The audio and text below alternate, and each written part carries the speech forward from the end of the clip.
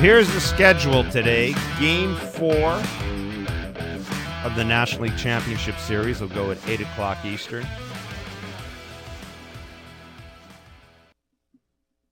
The Braves will be looking to take a 3-1 lead in that series. Julio Urias will be on the mound for the Atlanta Braves. The ALCS Game 4 goes tonight at 5:08. So my guess is, Kevin, by the time the ALCS is over, we'll still probably be only halfway through the first inning of the NLCS. But the ALCS Game 5 goes tonight. It'll be Chris Sale on the mound for the Red Sox, Framber Valdez for the Houston Astros. You know that's never going to change. Valdez. Sorry, the timing of these games never going to change. No. Me and you've been talking about that forever. You know, the Dodgers and Braves used a combined 14 pitchers yesterday. Like it's never going to change. It's these managers would rather make the move than not make the move, and they don't really care how long the game goes as long as they're winning. Yeah, I know that Buster Olney of ESPN, we're going to talk about an article he wrote on free agent shortstops in a minute, but Buster Olney made a point yesterday on social media that he thinks that at some point during CBA talks, or at some point, maybe not during CBA talks, but at some point the Players Association and the Commissioner's Office, that there has to be a sit-down with everybody, and a serious discussion needs to be had about all these pitching moves and about the length of games. Now, I've thought about this. You've already put a rule in place that says you have to face a minimum of 3 batters. I don't think that rule's working, frankly. It doesn't appear to have helped speed up the games. The only thing that's going to speed up the games, I think, are the automated strike zone and, maybe, enforcing a pitch clock obviously will help to do it. I don't know about the shift. That to me, that's a different matter. That's more about action than that is pace of timing. I'm not in favor of. I don't think you need a meeting. What are you going to do? What are you going to do next? You're going to say you can only use 5 pitchers a game. I think the thing is simple. If it's me, Kevin, what you do is you put a rule in place that you cannot use a pitcher in the postseason outside of his role in the regular season. In other words, if I want to use Max Scherzer out of the bullpen in the postseason, I have to have used him out of the bullpen at least twice in the regular season. Conversely, if I want to use Corey Knebel as an opener in the postseason, I have to have used him as a starter. And I'm just throwing twice out there. Pick a number, 2 or 3 times during the regular season. That's the only thing I see.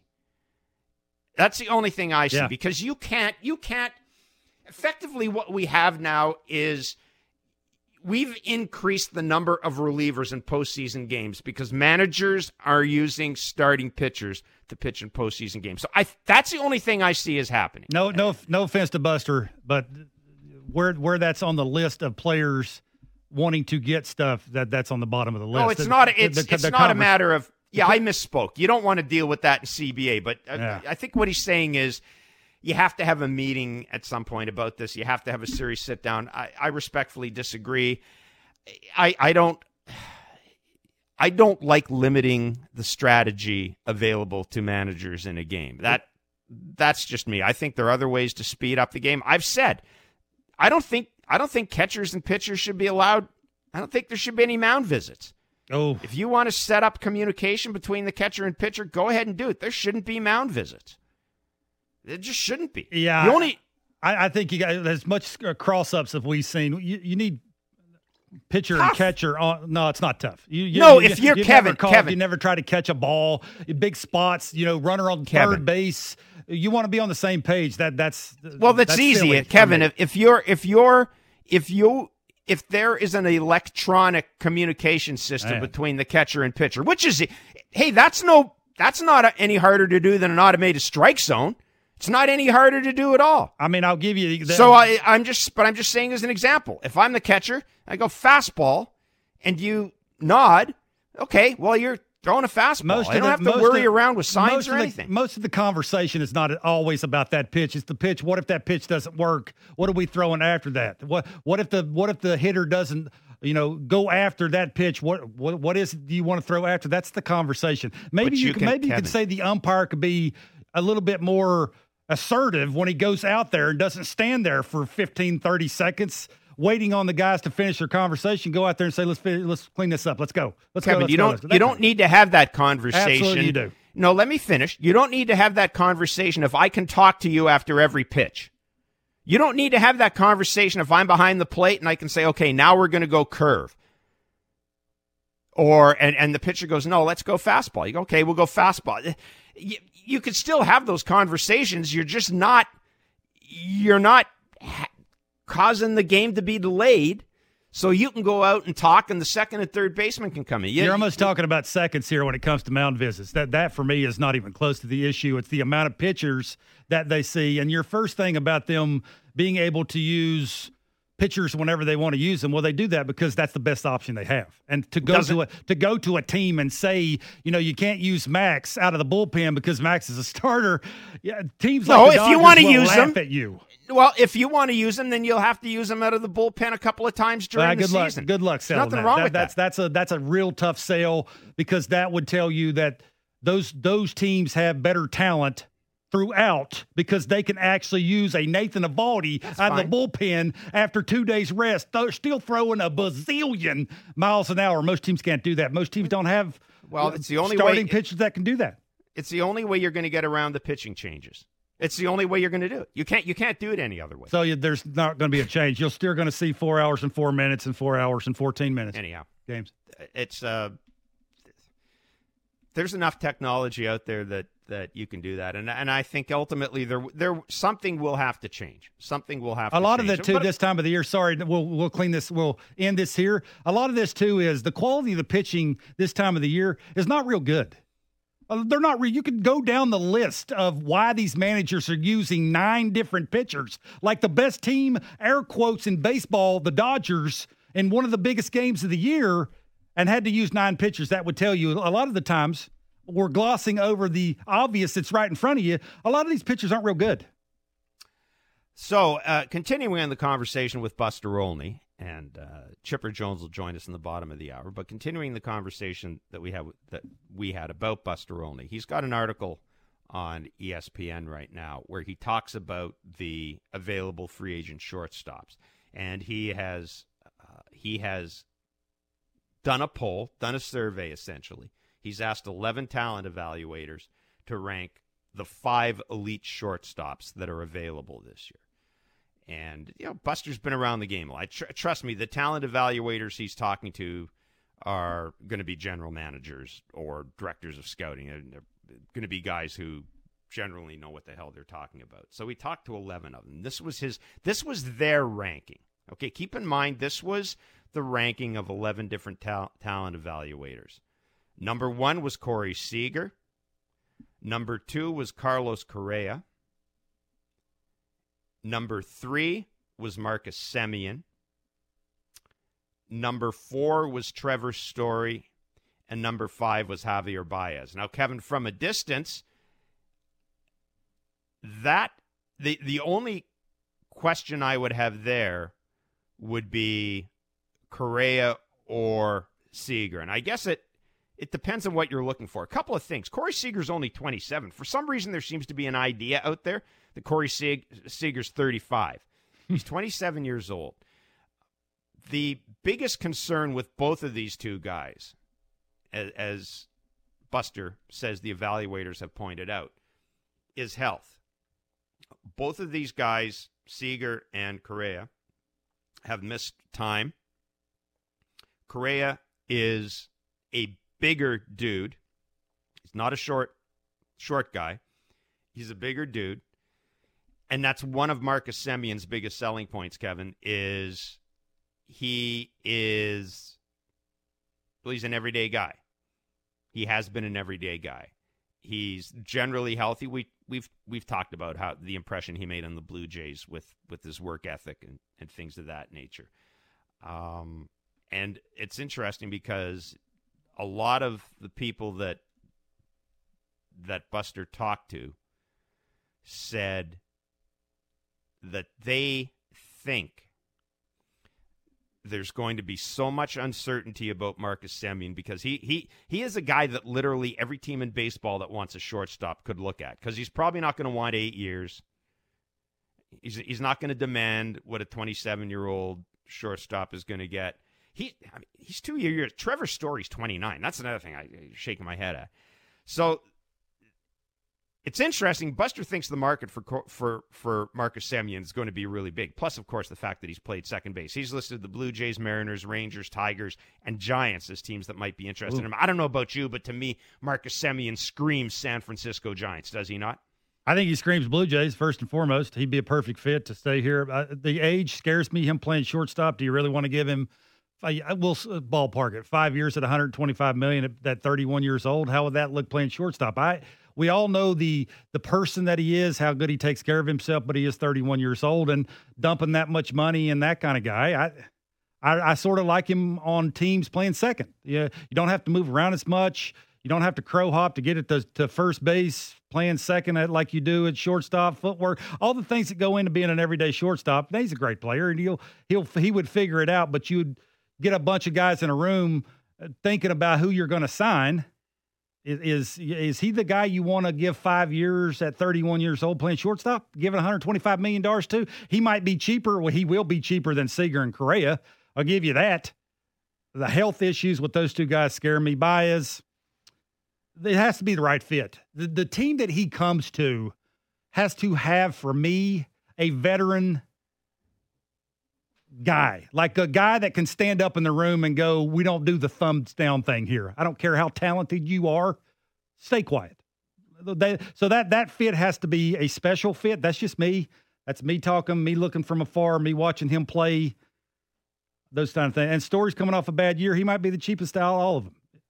Do you feel comfortable with Trevor Story playing shortstop at 29 years old, coming off a bad year, and to boot a bad year in Colorado? He is a good. The one thing about Trevor Story is, if you look at these four shortstops as an athlete, he might be the best pure athlete out of the group. But as Buster points out, this is something we heard people talk about a little bit this year around the trade deadline, right? There was a concern as the season went on about an elbow injury that Trevor Story suffered. I want to say it was in May. And the arm strength and velocity dropped off noticeably as a result of that. And I would think if you were looking to commit, like if you're going to sign Trevor Story, you want to win this year. I don't think you sign Trevor Story and say, boy, he's a long-term proposition. If you're going to sign Trevor Story, you're signing him because you think he gives you a chance at winning this year. He's an upgrade. Do I want to take a chance on a guy who's got an elbow issue at shortstop? Because I don't want to waste half a year having him on the IL because the elbow's sore. Or I don't want to sign him as a shortstop and go, God damn, that arm's not what I thought it would be. Now I got to move him to second base. I don't necessarily want to do that with Trevor Story. That's why I would stay away from Trevor Story. Trevor Story would be the last guy in this list I'd go to. Yeah, maybe. Again, it depends on where you're at as an organization. You mentioned the Tigers and Correa. Not real sure that the Tigers are ready to win next year. So I think it's the building block, the been there and done it before. Trevor Story hasn't really been there and done it before. He's been on some decent teams. He's had some good years. It's been in Colorado. There's that stigma around that. Mm-hmm. Can that carry over from other bigger ballparks?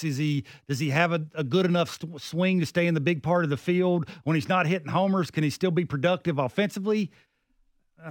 There's benefit in all of these shortstops. Do you want to pay $300 million for Corey Seager? And yes or no's to these, Jeff? Do you want to pay $300 million for Corey Seager? I will say this. If I was the Yankees, I probably would. He's a left-handed hitter. You know he plays in a big market. Right? You know he's not going to be overawed by being in New York. If I'm the Yankees, I might give him that money. I don't know if it's me, if I'm the Blue Jays, no, I'm not giving him that money. If I have to make a choice between him and Carlos Correa, I'm going with Carlos Correa. But I can see a team like the Yankees. Brian Cashman talked yesterday about, look, we need to do something at shortstop. Gleyber Torres can't be our everyday shortstop. All right. Well, that's essentially saying to people that we are going to sign one of the free agent shortstops out there. And if I'm the Yankees, Corey Seager, to me, profiles perfectly. Yeah, he profiles perfectly. Think about and I don't know if I want anything to do with Carlos Correa. I understand the sign-stealing thing. There may be only one. Now, there'll be two markets he can't sign with as a result of that. To me, one is L.A. and the other are the Yankees. I don't know how you feel about it, but that's the way I view it. Yeah, I guess. It's all about winning. You think you can win with a guy playing shortstop? For me, it's about health. Do you think either one of those guys can play 140-plus games a year for because they're going to be asking for 8 to 10 years? How is a Corey Seager, a Carlos Correa with back issues and Corey Seager with a lot of issues health-wise? Do you feel comfortable about him playing 140-plus games 4 years from now? I don't know 4 or 5 years from now, but next year, yes. And the other thing with Corey Seager going to the American League, and I think you know where I'm going with this, ultimately I think the DH will be in the game, both the American League and National League. A lot of hitters don't know how to do that, productive-wise, routine-wise. I know, but what I'm saying is, if you want to keep his bat in the lineup, there is a way to do that. If you want to monitor his health, there is a way to do that. But your point is well made. I'm not taking anything away from it. Mm-hmm. Both of the top two guys carry an injury risk. Now, and the question I guess you have to ask yourself is, okay, these guys have been hurt, but they're both only 27. So you have to do a risk analysis. What are the odds, even if one of them suffers a serious injury and has to miss half a year or whatever? Well, you're still getting a guy who should be productive into his early 30s. So if I have to commit 7 or 8 years to a guy who's 27 years old, I might be willing to do it. But this gets back to Marcus Semien, and this is why I think it's going to be really hard for the Jays to sign him. Marcus Semien's 31, and I think a lot of teams are going to say, man, if I can get Marcus Semien for 5 years and I've only got to worry about the last year of that contract, or I'm going to have two guys, I'm going to give 8 years to two guys who are hurt a lot. Yeah, I know Marcus Semien can play second base and be productive. The thing I don't know about Marcus Semien, Kevin, is do you buy into the power with him? Do you buy into the power with him? Is what we saw this year repeatable for Marcus Semien? I think if he's in the right lineup, he has the right people around him where they have to throw him stuff that is straight. You can't throw him breaking balls. You can't throw him a breaking ball and a fastball count because Vladdy's on the on-deck circle. George Springer's hitting in front of him. Bo Bichette's hitting cleanup. The other teams, he goes to a lesser team who don't have as strong a lineup, people around him. You can make him chase. You can throw him pitches in odd counts that you normally wouldn't throw him this year. That would be a little worrisome. Do you think he can hit 40 home runs for the next 3 years? Absolutely not. I don't. But I do think he can be a 30 guy. I think he'll play every single day. He's going to play great defense for you. He's a lunch pail guy. He'll lead by example. He's good for your. And to me, just thinking about these 5 guys that, and the one X factor for me is Baez. Yeah, Baez for me is a rally killer. Sometimes he strikes out too much, Kevin. Baseball line, IQ he's a rally killer. Baseball IQ comes into play. He thinks he can outrun the baseball. He's a better player than everybody else on the planet, and quite frankly, he's not. Now he's talented and he has fast twitch muscles more than most humans do. But it's that it's the base-to-base thing. Do you really think he can do that? And actually getting on base, that's another thing. The talent defensively, he can play second, he can play short. I guess in a pinch, he could play third. He could do that at elite levels. It's just the baseball IQ on good teams killing rallies. Do you want to drop a $250 million on a guy like that? That's the question. Yeah, there's a lot of swing and miss in his game, and he can be frustrating too. If I'm going to give somebody an 8-year contract, Kevin, I want consistency. Put it to you this way, Jeff. He can't be for me the leader of my team. No. Agreed. Absolutely. Absolutely agreed. He has to be in the right environment. And he has to be a guy that joins a team that will be prepared for the fact that he's going to be a little streaky. You know what? He had 61 strikeouts in his last 43 games with the Cubs. His slash line was 234, 287, 448. Then he goes to the Mets and is 328, 401, 557. There's a streakiness to his game. There's a lack of consistency to his game that even at his relatively young age would give me, well, he's not relatively young, he's 29, would give me cause for concern. That's what I value. That's why the George Springer contract doesn't bother me. Because if he's healthy, I'm relatively confident as to what I'm going to receive from George Springer. He's going to be pretty consistent. Health, you can never factor that in. How did George Springer get hurt this year? Well, there was the issue, running the base, but there also he ran into a wall and landed awkwardly. That could happen to anybody.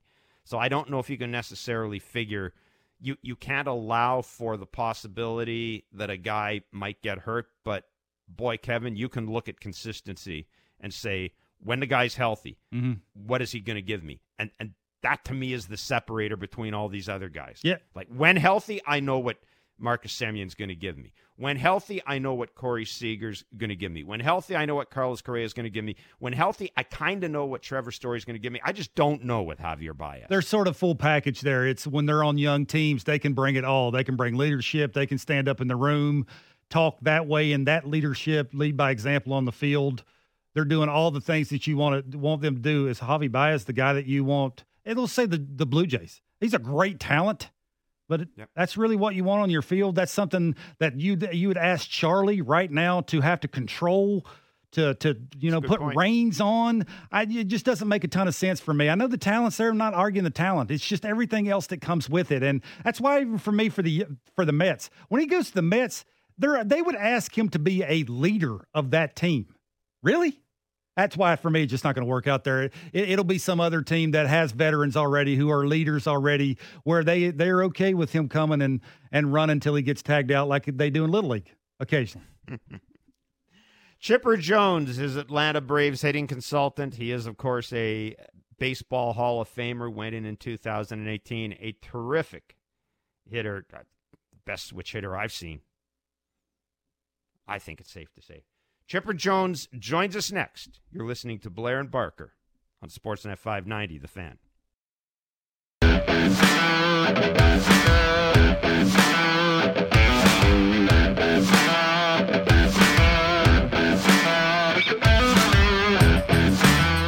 Eight o'clock tonight will be the time of Game 4 of the National League Championship Series between the LA Dodgers and the Atlanta Braves from Dodger Stadium. The Braves leading the series 2-1 despite losing last night. And that game can be heard on Sportsnet 590 The Fan and, of course, seen on Sportsnet. Difficult loss for the Braves. Watching that game, I thought everything was going they had swimmingly. With you, Bark, I thought they had it. I was looking back at the history, and I knew that the Braves had lost 10 of 11 in Dodger Stadium, and I was thinking, man, to win this game, to beat Walker Buehler, to really to kind of force Dave Roberts onto the back foot right away. I was like, man, this is that game that removes all the doubt about the Atlanta Braves. Never mind how many games they've lost in LA. Never mind last year's blowing the 3-1 lead. This was going to be the game the Braves win this and then probably sweep the Dodgers, and away we go. The Braves rest and wait around to see who's going to Sounds easy between the Astros and Red Sox. Sounds easy. Didn't work out that way. Obviously, didn't work out that way. Cody Bellinger, Mookie Betts, Kenley Jansen took care of the Braves. The Dodgers win the game. The series is now 2-1 going into the fourth game tonight, and Julio Urias is pitching for the Dodgers. His fourth appearance in 11 days, which leads me to shake my head. When I think of the Atlanta Braves, I think of two things. someone who covered the Braves as a national baseball writer in the late 80s and 90s. One, I think of pitching. The other, I think of our next guest, Chipper Jones. He's the Atlanta Braves hitting consultant. He is, of course, a Hall of Famer. And I can call him an Atlanta Braves legend. Chipper Jones joins us on Blair and Barker. Chipper, thank you so much for doing this. It's a real pleasure to talk to you. Yeah. Oh, well, thanks for having me, guys. Pleasure to be on with you. Yeah, thanks, Chipper, for coming on. Hey, look, before we get into your coaching part of it, I don't know if you were listening to Jeff and all those stats about the Braves going in to face the Dodgers, and they're having issues winning games there. Well, my first question would be, why do you think that is, and what can they do to get past that? Well, the Dodgers have got a pretty good ball club. In case nobody was watching. They've been pretty good for a few years now, and it's a tough place to go in there and play, especially at night. It's you played there before. It's heavy air. It's it's hard to hit a ball out of there, and it's a rough crowd. Just a great atmosphere. So it's just kind of a perfect storm of a really good club out there and a tough place to play. At some point, the Atlanta Braves are going to have to exercise some demons and get over the hump. And I think once, John Smoltz says it the best when talking about these bullpen games and, throwing openers and whatnot. He says the more times you open that bullpen door during the course of a 9-inning game, the more chance you have for somebody not to have it. And unfortunately for the Braves, yesterday it was Luke Jackson. And in all honesty, the couple of bloopers, a blooper and a CNI single to kind of get the inning started. And then, a good piece of hitting by Bellinger to, that ball's 96, 97 up around the chest, and he got on top of it and drove it out of the ballpark. It's unfortunate. It's an opportunity missed for the Atlanta Braves. But I think they've proven to themselves that, hey, we're at least on par with these guys at this point in the season, and we got a chance to win every single game. Chipper, we had Sean Casey on a little earlier, and I was talking to Case about what it must be like for hitters in the postseason with all these pitching changes, all these different arms coming in. You can go through and you can have 7 consecutive at bats where you don't see the same arm. You see somebody different, somebody new, somebody's throwing 100 or whatever. As a hitter, how would you approach that? Yeah, it's difficult. You give me 2, 3, 4 looks at somebody, the scales tip more in my favor the more I see him. When you're only out there facing a guy, one time, you have, probably a limited history with that person. So the scale is tipped in his favor. So from a managing and a pitching standpoint, it kind of makes some sense to do it. I just, I really have a problem with starting a 7-game series with a bullpen game where you basically show the other team every single pitcher that you have in the bullpen in the very first game. There are no secrets now, and there are very little secrets with either one of these teams with the history that they've had over the last couple of years. But it just didn't make a lot of sense. You got, Max Scherzer's a horse.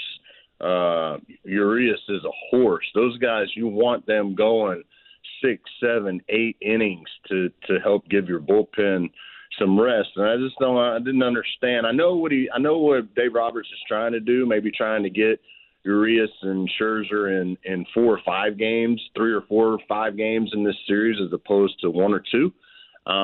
But man, these guys just aren't used to doing it, especially in the case of Scherzer. He's been a horse for a long time. Urias is young and probably starting the bullpen, so he could probably handle it. It's just a lot of curious moves in this series so far. How do you think Bobby Cox and Leo Mazzoni would have handled it?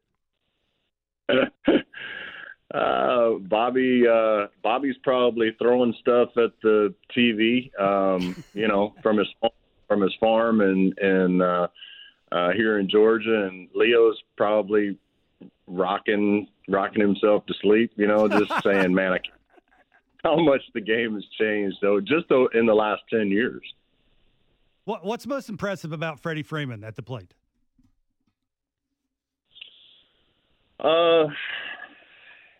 He's meticulous to a fault.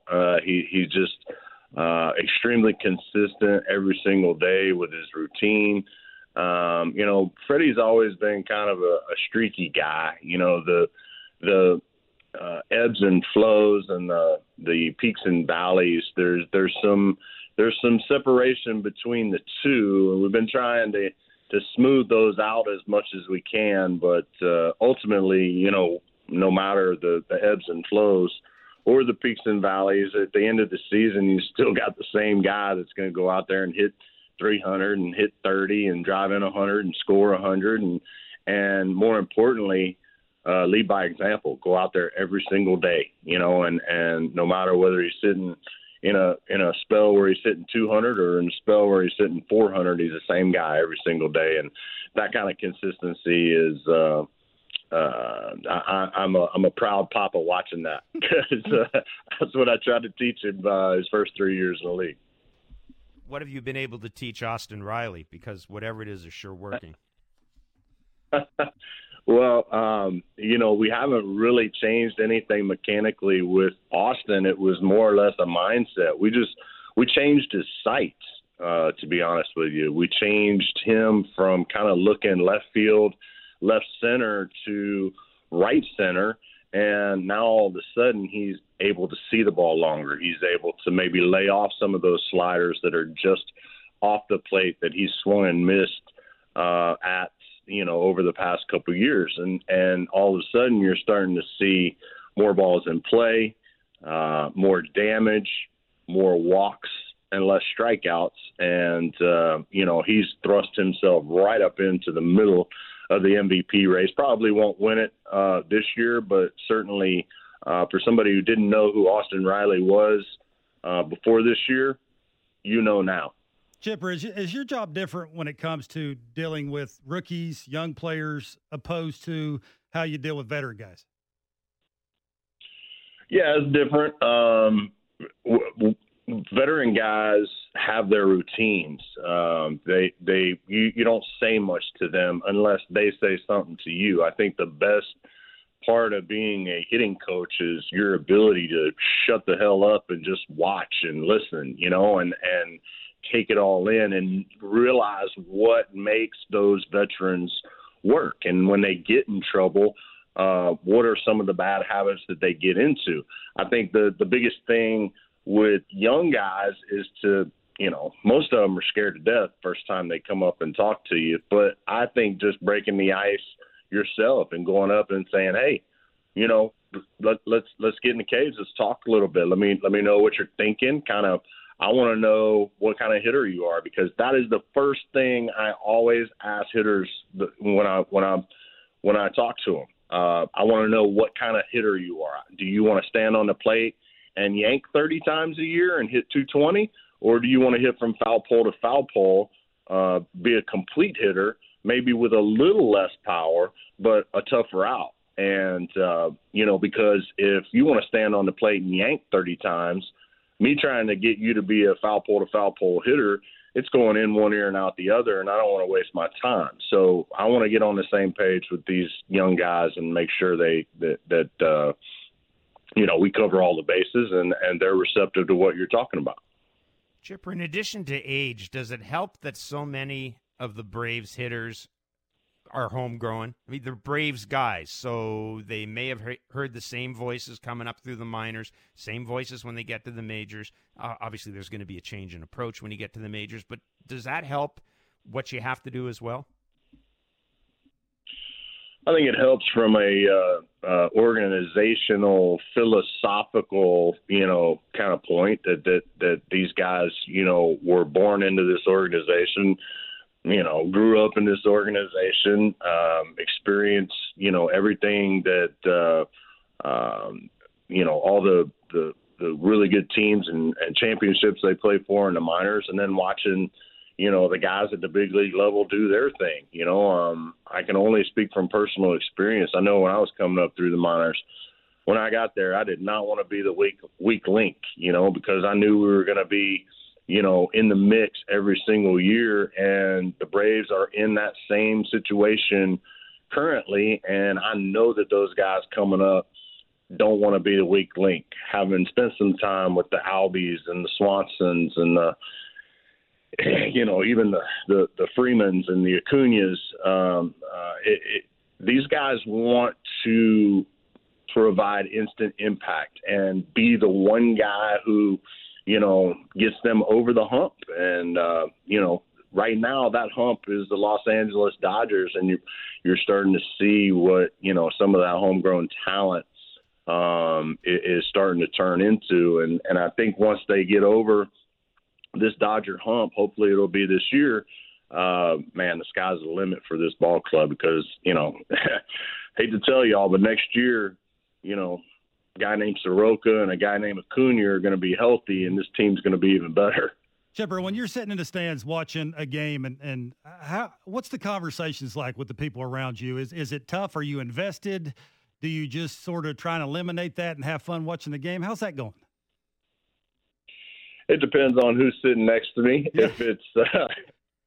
If it's a buddy, obviously we'll sit there and shoot the breeze. If it's the family, I got 7 kids, so having them, running around the ballparks like, kind of herding cats. But I think when it's just me, I'm invested, man. I'm there from during home games. I'm there from 1:30, 2 o'clock till 7 o'clock down there in the cage, and I'm working with these guys, and I know what they're thinking, and I know what they're working on, and just to be able to sit there and watch, let's say a Riley kind of apply something that we worked on that day and hit a ball in the gap and get the second and clap his hands like, yeah, I got it. I got it. I feel it, and it's just extremely gratifying. I grew up with a baseball coach, a high school math teacher, and he always told me that when a kid just gets it or the light comes on, there's nothing more fulfilling, and I've experienced that this year. Okay, any chance, to listen to you talk, you sound like you are a manager in the making. Any chance you want to be that down the road? You didn't hear me when I said part-time. I'm only here for home games. Having to put that uniform on and go through the major league lifestyle is something that is not very attractive to me. I have 7 kids here at home. I'm happy with home life. The job that I have now allows me to stick my foot in the door, keep my foot in the door a little bit, but still, be able to experience all the baseball games and school and, kid interactions that I so desperately want. So,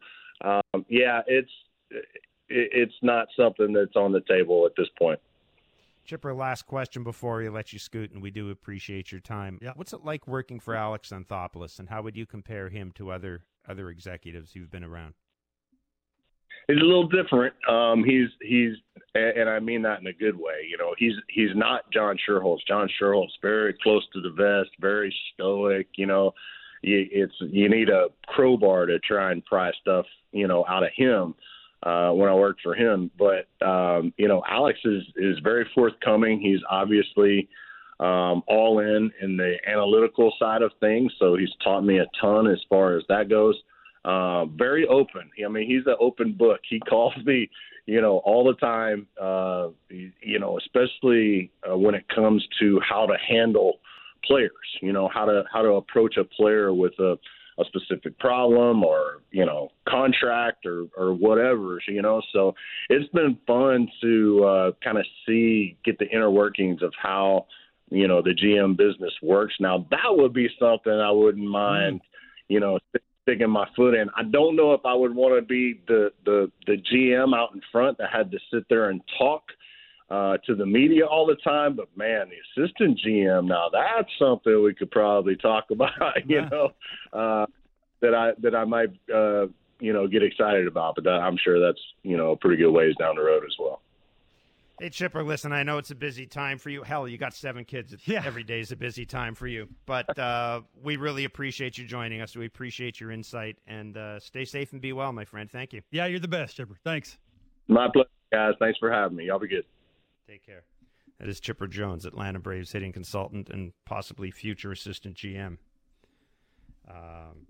Interesting hearing him talk about Alex and being open about the impact of analytics and all that. And Kevin, I don't know about you, but when I heard Chipper talk, I closed my eyes and I thought, man, this sounds a little bit like what Alex did with Pat Hentgen when he was here. Mm-hmm. Sort of the troubleshooter, right? The guy you can go to, the guy you can trust, the guy you can bounce stuff off of, the guy you can just call and say, hey, you know what? We're dealing with player X right now. What do you think? And just get the opinion of a guy who was part of a really good clubhouse. The thing about those Braves teams with Chipper and Glavine and Smoltz and Maddox was they were so, maybe even more than the Yankees, Kevin, they were such a professional group. You would go into that clubhouse. I'll tell you a very quick, very, very quick story. John Rocker was a closer, obviously, for the Atlanta Braves. And he'd been quoted in an article in USA Today about Vladimir Guerrero Sr. And I didn't think he basically said that, he thought he knew how to get Vladimir Guerrero Sr. out. I mean, it wasn't like